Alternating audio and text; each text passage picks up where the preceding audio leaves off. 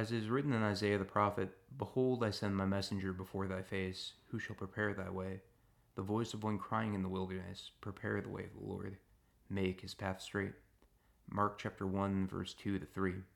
It is a foundational belief of our Christian faith that life is founded upon the bedrock of our participation within Scripture and tradition. Yet how many of us can say that we have an understanding of what these two terms mean regarding the way that we live our lives? How many of us can say that we've seriously read the scriptures and wrestled alongside those who have devoted their lives to understanding the depth of their meaning? And ultimately, what do these texts written over 2,000 years ago have to say to us living in the 21st century? These, among many others, are the questions that we will be wrestling with in this weekly Bible study. My name is Nick Botsolis, and I invite all of you to join our St. John the Baptist community as we set out to meet Christ in the scriptures. And by wrestling with these texts and searching for their meaning in our life, it is my hope that we, like John the Baptist and all the saints who have come before us, may continue to make his path straight. Hello, everyone, and welcome back to another session of our St. John the Baptist Bible study, Make His Path Straight. My name is Nick Botsolis, and once again, I'm happy to have you all here with me at the beginning of Great and Holy Lent. This is take number 2 of attempting to record our Bible study this week, because apparently I forgot to update the computer that I use for all of this. And when your MacBook isn't updated, it apparently doesn't want to work well with Adobe Audition. And all of the files from Wednesday's recording, when we were live, were corrupted. So I figured for all of you who are at home, rather than having you miss out on the beginning of a new gospel book, I would sit down and re-record the content that we went over during our live session on Wednesday. So last week, we capstoned the Gospel according to St. Mark. We spent 14 weeks walking slowly through St. Mark's Gospel account, and when one chapter ends, it's time for another to begin. And as we begin the liturgical chapter of Great and Holy Lent, it's also fitting that we're beginning a new gospel account. And that account of the gospel that we're going to be going over is the gospel according to St. Luke. And after we finish the gospel according to St. Luke, we will also be touching upon its sequel, the Acts of the Apostles. This is going to be a rather long undertaking, considering that the chapters are longer, that you were dealing with 2 books, and Lord knows I love to ramble and don't know how to pace myself. But God willing, if it's fit and right for us to be able to walk through this gospel account, we will make it to the end at some point. So now as we look towards the beginning of the gospel according to St. Luke, I think it's important for me to present you with some introductory content, laying the foundation and giving us an understanding of some of the background behind this gospel account. So if we know that the gospel according to St. Mark was written roughly around 70 AD, the dating that comes around for this gospel account is roughly around 85 AD. And we know from the introduction that we'll get into of the gospel that St. Luke, when he was writing his account, used multiple sources, both living and written, hypothetically, to compile his narrative. So we can assume that St. Luke may have had a manuscript of St. Mark's account of the gospel, and we can assume this not only because of the time frame, but we can also understand it from this perspective. The overlap that we see in a lot of the narrative structures between Mark and Luke can indicate to us that St. Luke had an understanding of St. Mark's gospel account. And if we see within what's considered the quote-unquote we sections of the Acts of the Apostles that St. Mark and St. Luke are both associates of St. Paul, then we can also see that St. Mark and St. Luke knew one another. And it's not a stretch for us to say that maybe St. Luke had the manuscript, or one of the manuscripts for the Gospel according to St. Mark, in front of him when he was writing this narrative. And as I mentioned with this quote-unquote we section, within the 16th chapter of the Acts of the Apostles, we see the narrative take a turn. We see the term we used where it hasn't been used before. And this could have just been a way of the author presenting the narrative, but that wouldn't make sense considering we're 16 chapters in before he takes this first person approach to expressing the circumstances within his book. So that can be an indication to us that St. Luke, the person who is with St. Paul within those accounts, is the very person who is writing this gospel account. Now, he's very cryptic, as all of the evangelists are, because within these gospel accounts, you don't hear the evangelists identify themselves directly. But that doesn't mean that they weren't identified by the church. That doesn't mean that people didn't know who it was who wrote these books, or rather, who it was that was leading the communities that brought these books to be. So I think it's important for us to realize where this gospel account is rooted, so that way we can see kind of how the scriptures came together. The scriptures did not fall out of the sky and were handed to us by God. They were guided by the Holy Spirit. They were formed by the life of the church, and it wasn't until, as we see within these past two gospel accounts that we've spoken about, the late 70s, early 80s of the first century, that we begin to see a written narrative of all of the things that had transpired, that being the death and resurrection of Jesus Christ and the birth of the church. Yet the scriptures were already being proclaimed. The gospel was already being proclaimed to all nations before the gospel was written in the manuscript forms that we have in front of us today in the form of the Bible. And this is to show us that the tradition of our church and the scriptures are very closely interrelated. The tradition is our way of participating within the scriptures, and the scriptures are the manifestation and invitation of God's love for us. So when we read the scriptures, that's an invitation for us to be able to participate within the broader tradition of our faith. And when we participate within a life in Christ or the tradition of our church, what we're doing is embodying the message of the scriptures.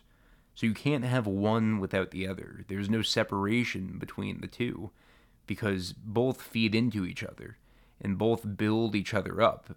Both are part of the church as a whole.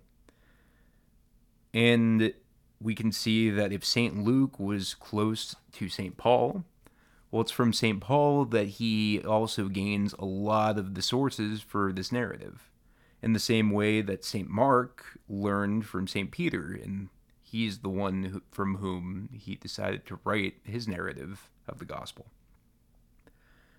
So here's what we know. We know that St. Luke was an associate of St. Paul. We also know that St. Luke was a physician, and this will be made all the more clear when we see a theme within this gospel account, which is going to be a focus on healings. And the way that St. Luke focuses on healing is not only to show us that ultimately Christ has come to liberate us from all of our infirmities and reorient us towards the Father, but he also has a fascination with the illnesses that are overcoming these poor individuals. The terminology that St. Luke will use is different than most of the other synoptic gospels when referring to the various ailments that people are overcome with.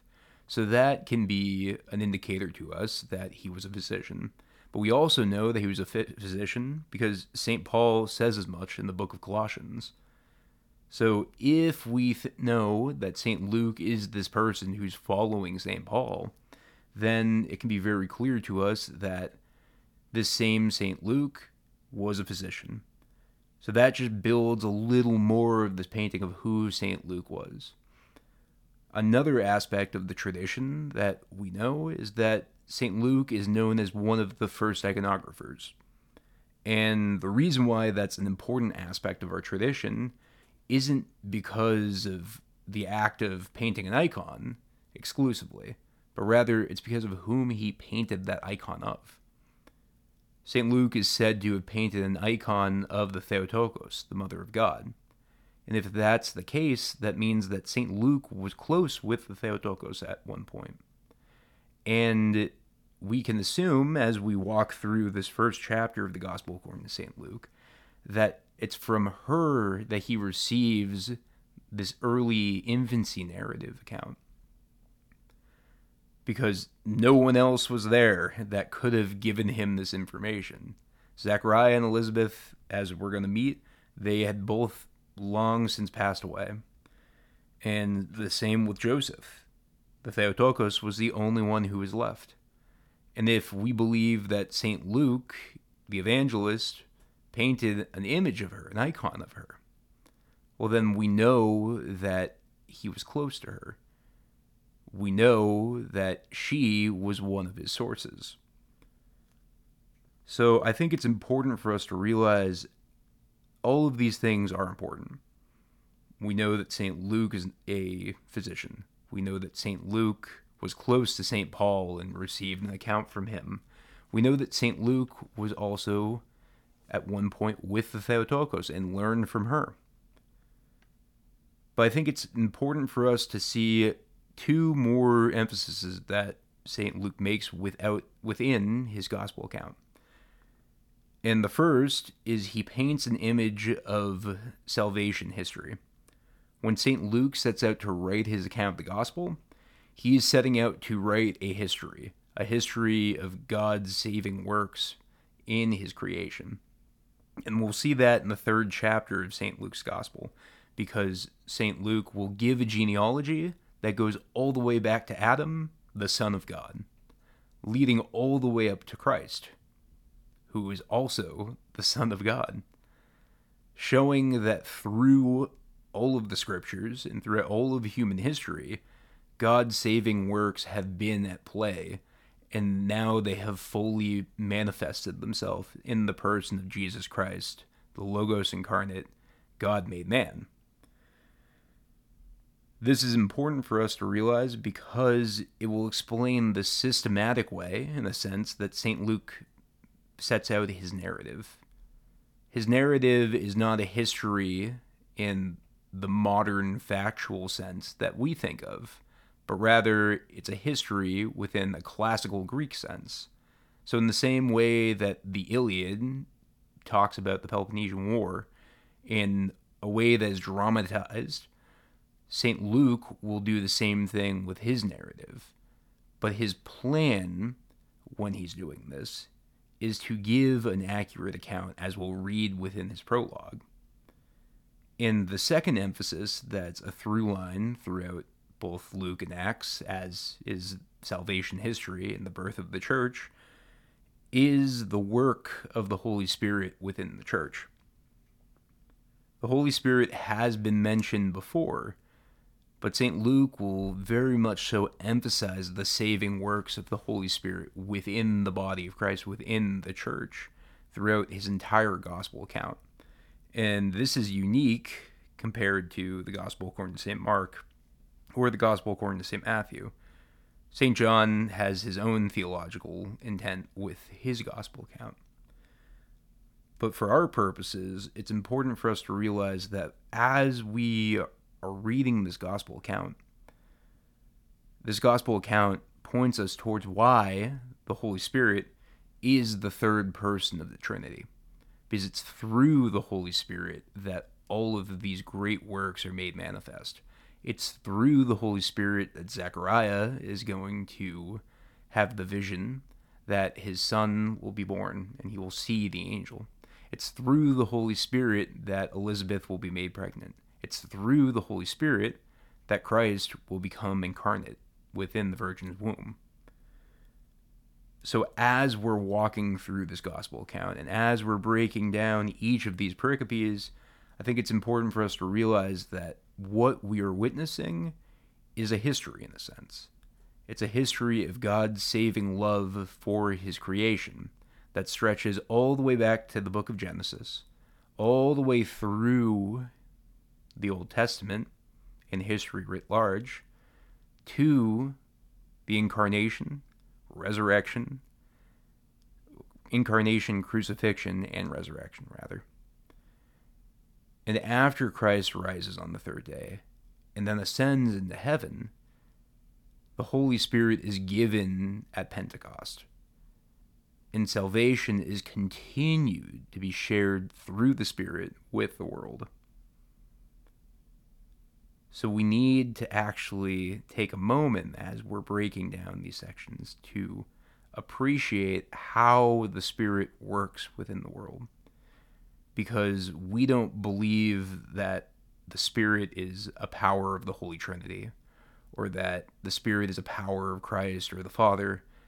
We believe that the Spirit is the third person of the Holy Trinity, who is one in essence and inseparable from the Father and the Son. And it's through this account of the gospel that this painting is made all the more clear to us. So with all of that introductory content out of the way, before I ramble on any further, we will begin chapter 1 of the Gospel according to St. Luke, with St. Luke's prologue. Insomuch as many have undertaken to compile a narrative of the things which have been accomplished among us, just as they were delivered to us by those of whom the beginning were eyewitnesses and ministers of the word. It seemed good to me also, having followed all things closely for some time past, to write an orderly account for you, most excellent Theophilus, that you may know the truth concerning the things of which you have been informed. So here we see that St. Luke has a very unique introduction. And his introduction is a preface, a dedication to the person who hypothetically is commissioning this gospel account. That is, the most excellent Theophilus. And we see within verse 1, St. Luke tells us that insomuch as many have undertaken to compile a narrative of the things which have been accomplished among us. So what he's saying here is that there have been others who have attempted to compile narratives of what has happened. That is, with the coming of Christ, his ministry, his death, and ultimately his resurrection. Yet he sees that it is fitting for him to begin this undertaking as well. Within verse 2, we see an acknowledgement, and it's that St. Luke is not an eyewitness himself of the things that have come to pass. Rather, he's a third-hand source in a sense. But what he is doing is he's doing his best to compile his sources. He's doing his best to compile his data from those who were eyewitnesses, from those who were around and knew Christ, such as the Theotokos, as we mentioned, and St. Paul. And it's for these reasons, these relationships that he had and this information that he sees it as good for him also, having followed closely all the things that have come to pass, to write an orderly account. And the reason why he's writing this orderly account is so that this person, the most excellent Theophilus, may know the truth concerning the things which have taken place, which he has been informed about. If we look at this from a historical perspective, within the first 2 to 3 centuries of the Church's history, we have this mass influx of Christians.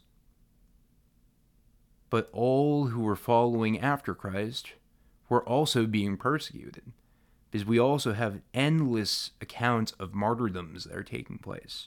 So much so that the Romans are confused because all they want is to have these individuals worship their idols. And yet, as the Christians are confronted with foregoing their Lord in favor of worshiping an idol, they choose death over worshiping that idol, because their life in Christ is more important to them than worshiping a false god. Now, the Romans are confused by this, because this is just something that they do. They offer sacrifices, and they just hope that everything's going to continue to go well. It's something that's part of their society, something that they have always done. And yet these Christians won't do this simple task, this task that is simple within their eyes. And in fact, these Christians are going off in droves to their death. And as one Christian after another continues to die, bearing witness to their Lord, we see time and time again more and more people following in their footsteps. This is the historical reality that you can't get around within the first 3 centuries AD. It's that hundreds of thousands of people continued to follow in the footsteps of these great martyrs. And ultimately, they were all following in the footsteps of Christ, who initially offered his life for the life of the world.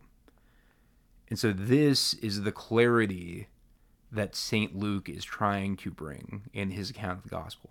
The clarity of why are all of these people doing this? Why are all of these people forgoing all that they have to follow Christ? And it's for that reason that we see St. Luke's message is universal. St. Luke's gospel message is not to an ethnic group, because in Christ, as St. Paul tells us, there's neither male nor female. There's neither slave nor free. There's neither Greek nor Jew.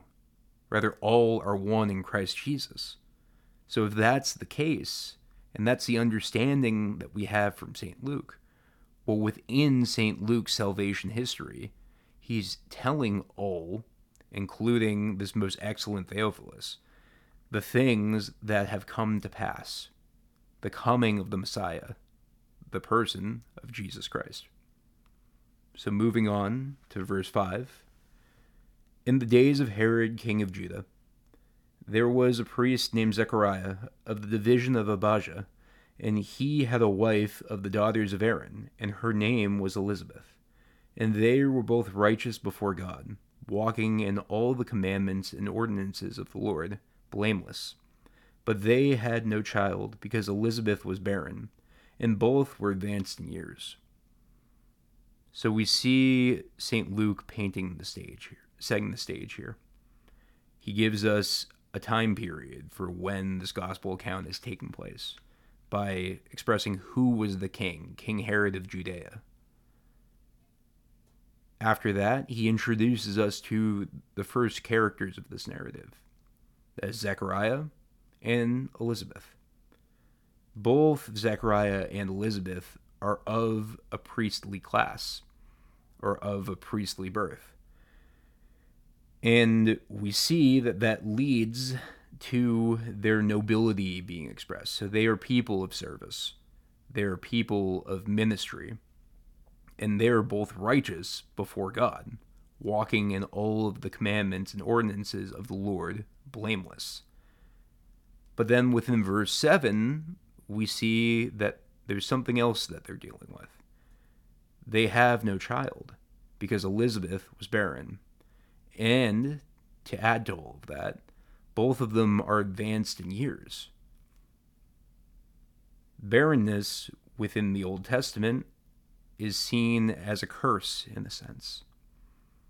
It's a curse because it's a blessing to be able to have children. And if a family is not able to have children, then they're not able to participate in that joy. Yet we can't confuse a curse with evil on behalf of the couple. They're not cursed in the sense that we think of within some magical, systematic perspective, where either they did something bad, so now they're unable to bear children. Because we see that they're both righteous before God, walking in all of his commandments and ordinances, blameless. So if they didn't do something bad that led to them being quote unquote cursed, then what is this curse that we speak of? Well, the curse is the curse of sin. It was intended for humanity to be able to experience all aspects of joy. And children are part of that equation. Yet because of sin, because of the corruptedness of the world, because of our negative actions, these two people are unable to bear a child. That's just the reality of the world that they're living in.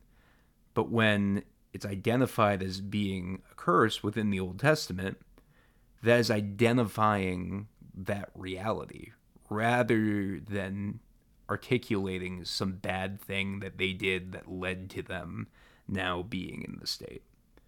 And I think it's important for us to realize that St. Luke intentionally, within verse 6, tells us that they're both righteous before God, walking in all of his commandments and ordinances, blameless in the sight of the Lord, because that's an indicator to us that this state that they're in is not because of their actions, because they're righteous, but rather it's to prefigure all of the good that is to come.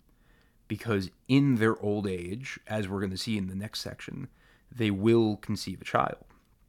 Something that was seemingly impossible, although we have Old Testament references that will tell us that this has happened before, because all things through God are possible. So moving on to verse 8. Now while he was serving as priest before God, when his division was on duty, according to the custom of the priesthood, it fell to him by lot to enter the temple of the Lord and burn incense, and the whole multitude of the people were praying outside the hour of incense. And there appeared to him an angel of the Lord, standing at the right side of the altar of incense. And Zechariah was troubled when he saw him, and fear fell upon him. But the angel said to him, Do not be afraid, Zechariah, for your prayer is heard, and your wife Elizabeth will bear you a son, and you shall call his name John. And you will have joy and gladness, and many will rejoice at his birth. For he will be great before the Lord, and he will drink no wine nor strong drink, and he will be filled with the Holy Spirit, even from his mother's womb.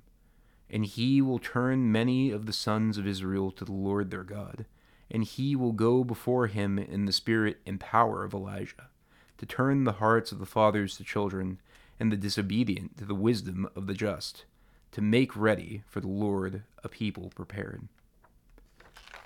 So what we see here is that when it was time for Zechariah to perform his priestly service, he left the hill country where he lived with his wife Elizabeth, and he went to the temple to make a sacrifice on behalf of the people. Now, as all of the people are praying outside at the hour of incense, at the hour of the sacrifice, Zechariah enters the temple as the priest.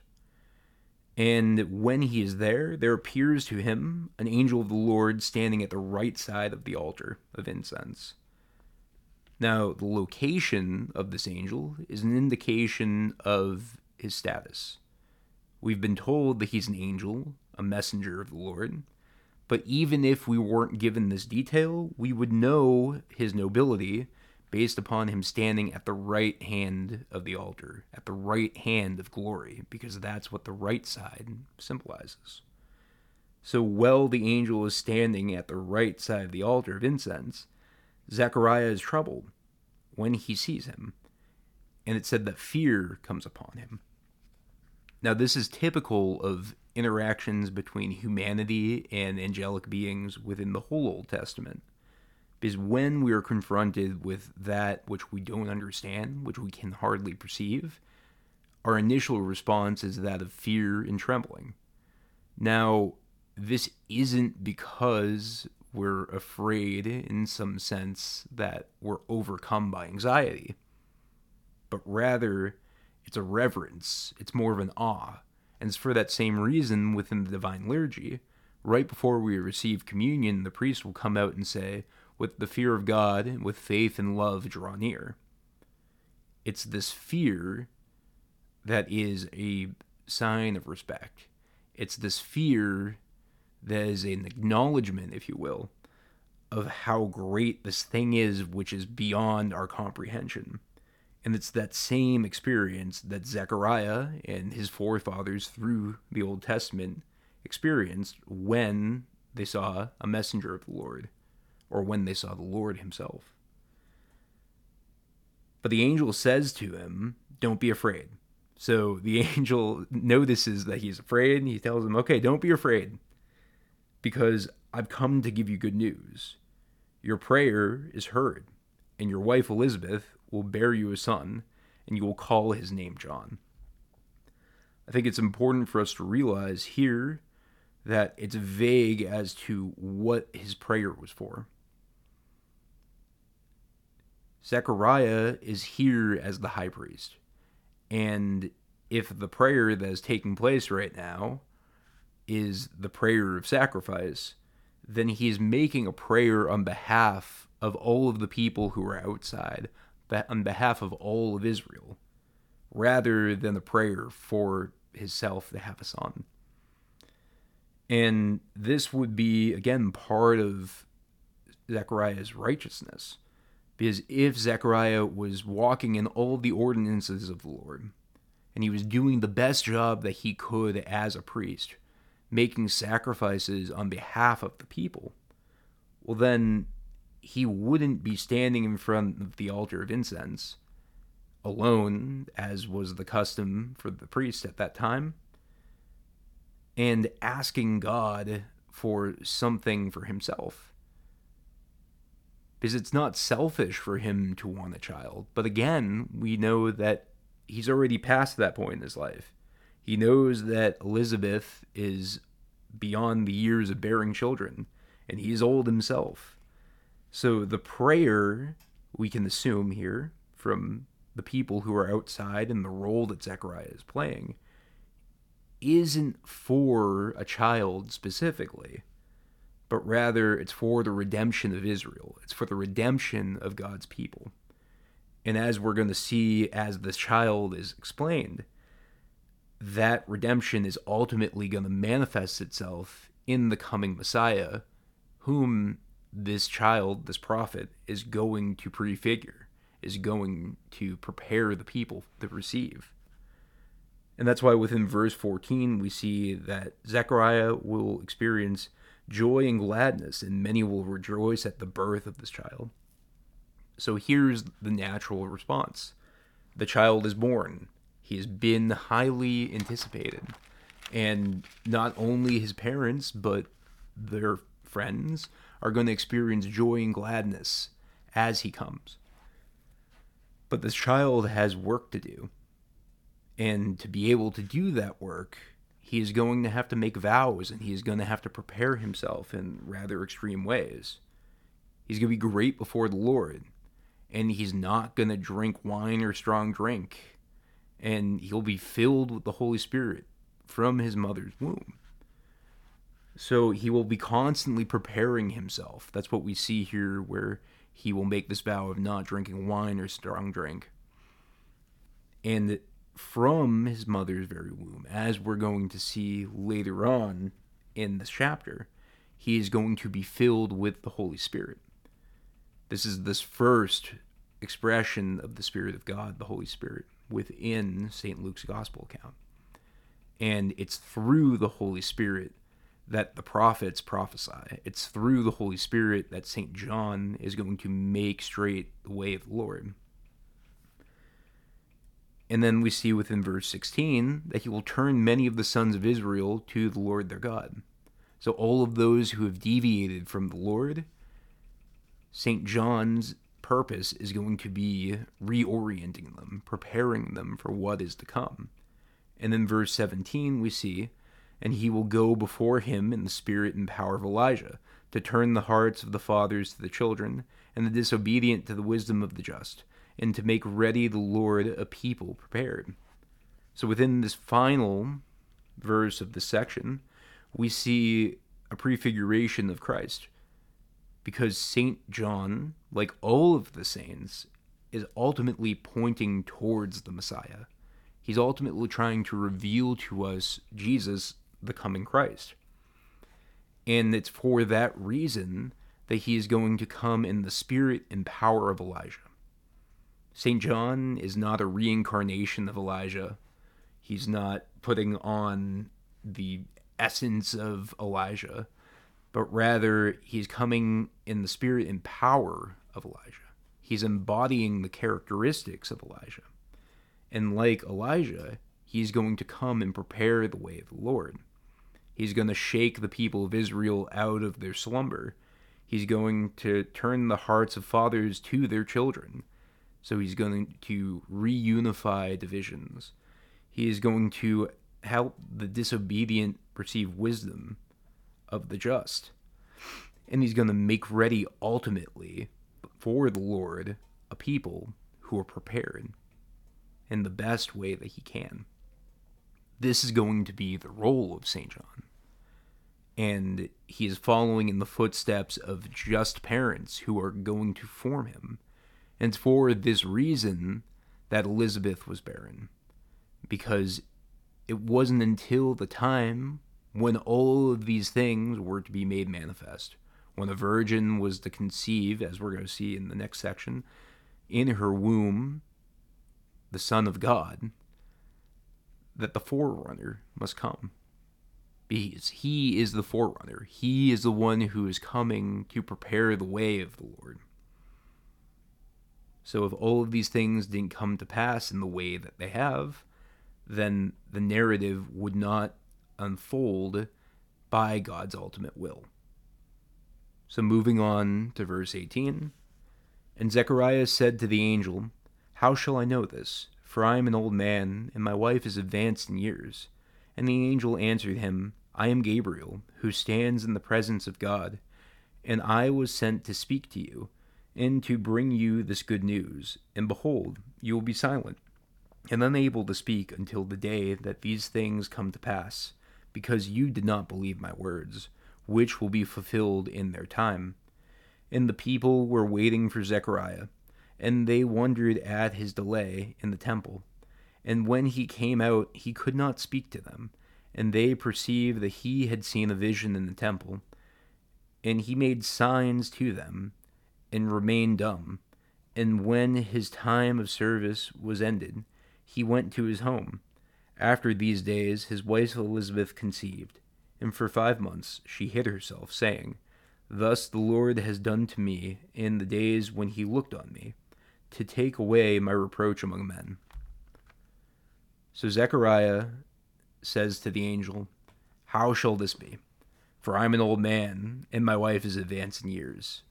So all of the things that the angel has just told him that are come to pass, Zechariah now questions. He's looking for a sign. And this is traditional when we see accounts of angels making revelations to people. It's good, in a sense, to test these spirits, to discern whether or not they're truly of God. And so Gabriel, the angel, reveals himself by telling him his name. And he tells him that he stands in the presence of God, and he was sent to speak to him and to bring him this good news. Yet because he did not believe immediately the things that were said to him, he's not going to be able to speak for all of these days until what has been prefigured comes to pass. He was looking for a sign, and his muteness is the sign that he's given.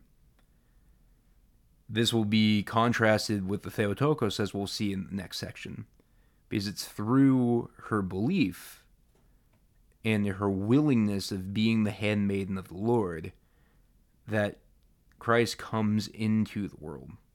And yet Zechariah here has all of these examples throughout the Old Testament of old barren people conceiving children, and yet he doesn't believe.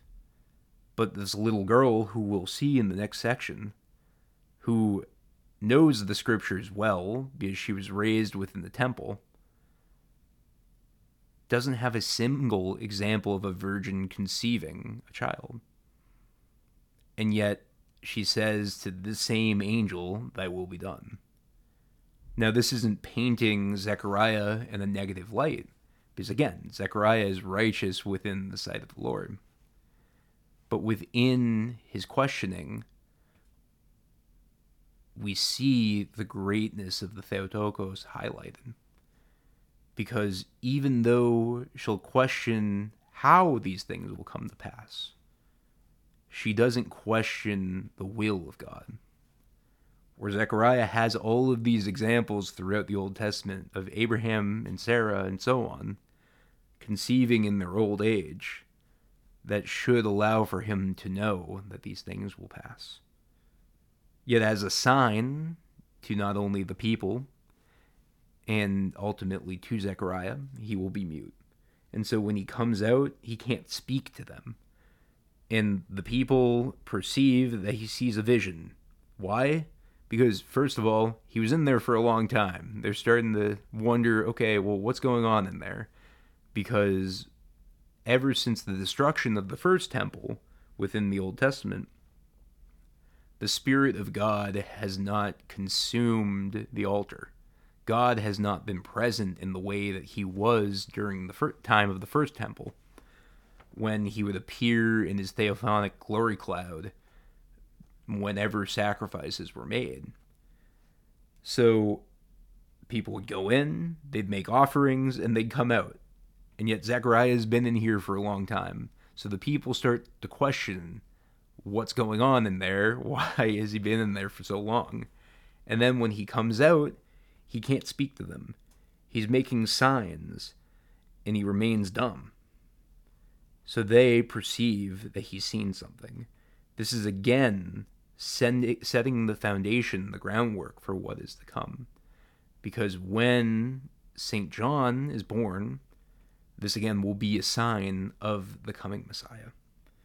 It's for the same reason that after he returns his wife, Elizabeth, she conceives a child. Yet for 5 months she hides herself, saying, "Thus the Lord has done to me in the days when he looked at me, to take away my reproach among men." There is no tradition that I could find within my research of women hiding when they became pregnant. And yet, this 5-month hiddenness that we see is very intentional for St. Luke's narrative. It isn't because Elizabeth is shamed to now conceive a child, because this child is going to be a great joy to them. But rather, she hides herself so that way there can be a sign to the Theotokos that's given. And that sign, that all of the things that she is about to hear from the angel will come to pass.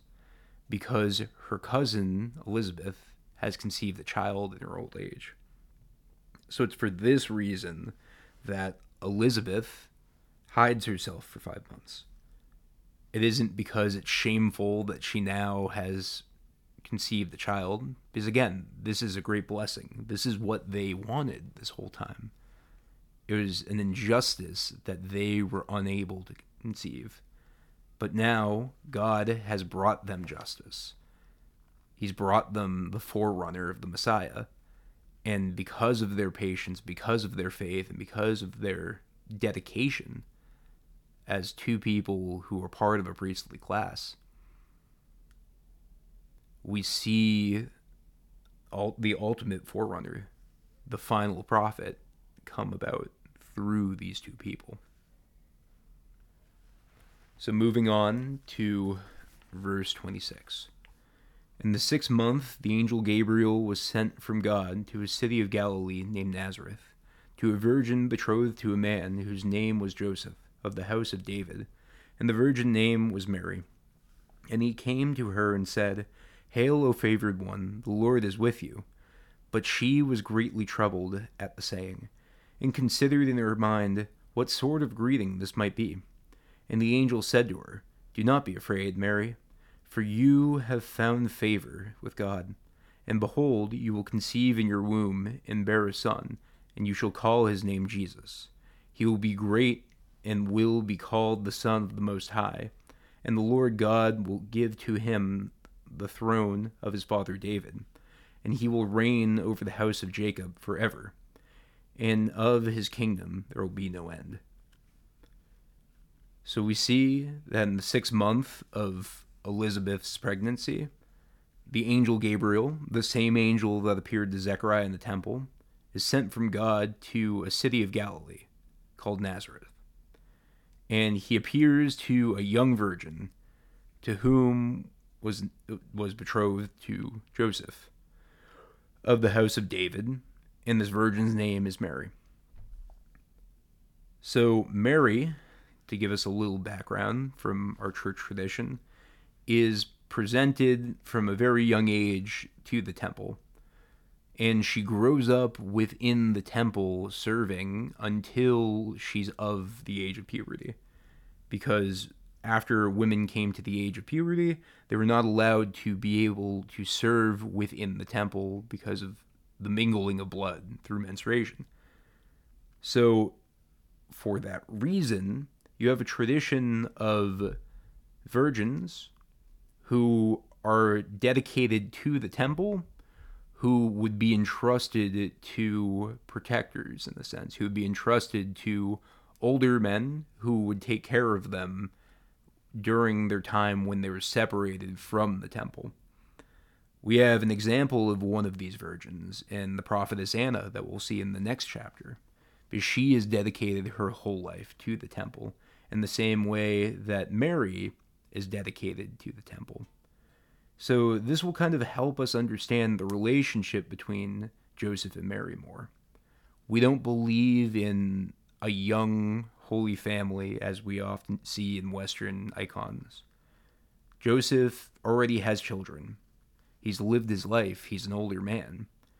And his role is to protect Mary. His role is to care for her, because the unfortunate reality of society at that point was women didn't have rights. Women couldn't work. They couldn't take care of themselves in that regard without a husband. So the husband needed to be there to be able to take care of them and make sure that they weren't being forced into hard times.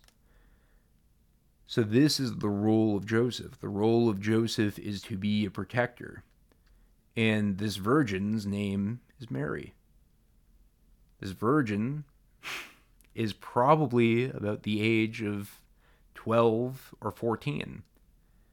And yet, when the angel appears to her, he says, Hail, O favored one, the Lord is with you. He's reverencing this little girl. He's calling her the favored one, and he's telling her that the Lord is with her. This type of greeting does not typically happen within the accounts of angels and humans interacting. And we see here that she's greatly troubled at the saying, and considers in her mind what sort of greeting this might be. So she's not afraid. She's not overcome with fear in the same way that Zechariah was. In fact, there seems to be a hint of some familiarity happening here.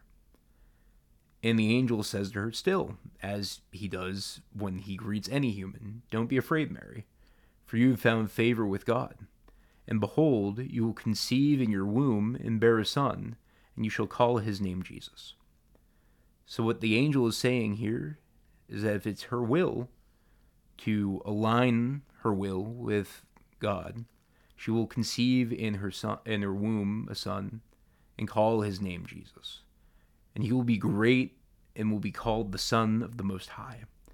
And the Lord God will give to him the throne of his father David, and he will reign over the house of Jacob forever, and his kingdom will have no end. And we see here that this Jesus, who she is going to bear in her womb, is more than just a promised king that has come to liberate the people of Israel from their oppressors, who happen to be the Romans at this time, because he will be the son of the Most High, as well as the son of his father David. And he will reign over the house of Jacob. So he will reign over all of the children of God, and his kingdom will have no end. So he is the Messiah who has been anticipated. But this Messiah is different. This Messiah isn't strictly a military liberator. Rather, he has come, or is coming, in this case, to liberate us ultimately from sin and death. So moving on to verse 34, and Mary said to the angel, "How shall this be, since I have no husband?" And the angel said to her, "The Holy Spirit will come upon you, and the power of the Most High will overshadow you. Therefore, the child to be born will be called Holy, the Son of God. And behold, your kinswoman Elizabeth, in her old age, has also conceived a son. And this is the 6th month with her who was called barren. And with God nothing will be impossible." And Mary said, "Behold, I am the handmaiden of the Lord. Let it be to me according to your word." And the angel departed from her. So what we see is that Mary's response to all of these things that the angel has said to her is to question how these things are to come about. But it's not a questioning of disbelief. Rather, it's a logical questioning that she is bringing before the angel. Because she says to him, "How shall this be, since I have no husband?" She's betrothed to Joseph. But if we believe, as we do in our tradition, that Mary is ever virgin, because she was intended to be one of these virgins in the temple, dedicated to the temple, well then, again, this is another inkling for us that the relationship between her and Joseph isn't that of the typical husband and wife. Rather, it's that of this protectress relationship. Joseph will be her caregiver. And yet, the reality that Mary is dealing with, if she says yes to the will of God, is that she'll be seen as a harlot in a sense. She hasn't been joined to her husband. She hasn't come into Joseph's home yet. And if she's seen to be pregnant before the time when they've come together, she'll be identified as an adulterer. And the cost of that within these days was stoning. And yet, the angel says to her, "The Holy Spirit will come upon you, and the power of the Most High will overshadow you. And therefore the child to be born will be called Holy, the Son of God." And it's through these words that Mary realizes what it is she's being called to do.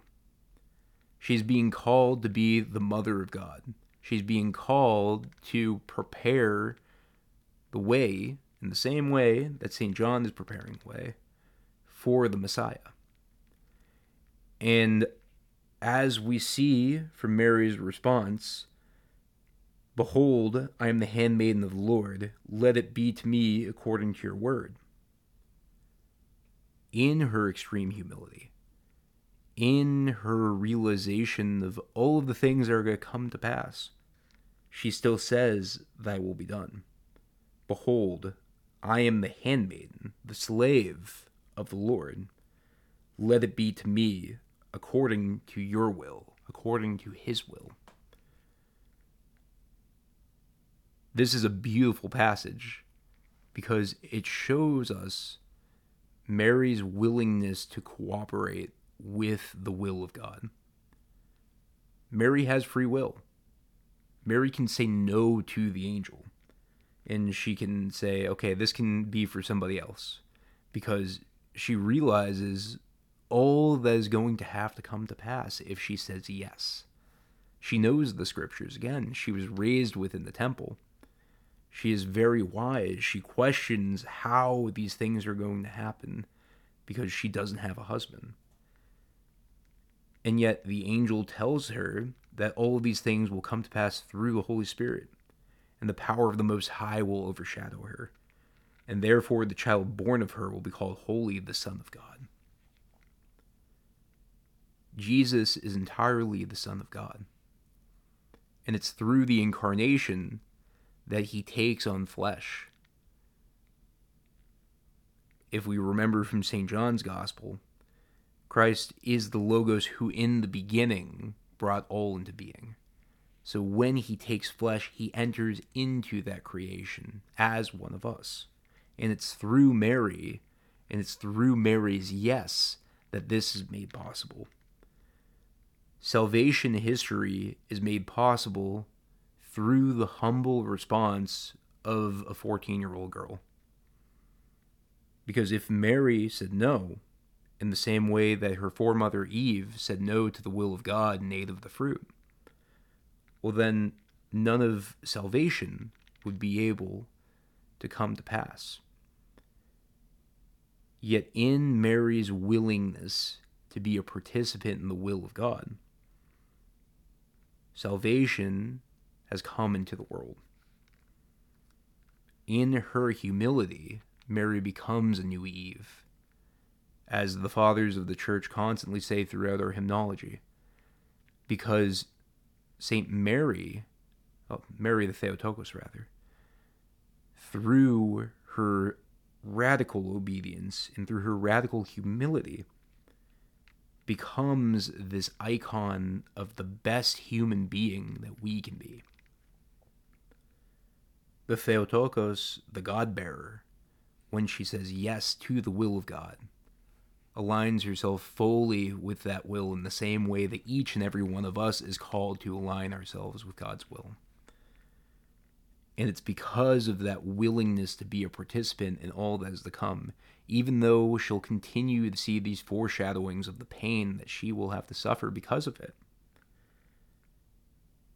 It's because of all of this that joy and the hope of life eternal comes into the world through the humility of this little girl.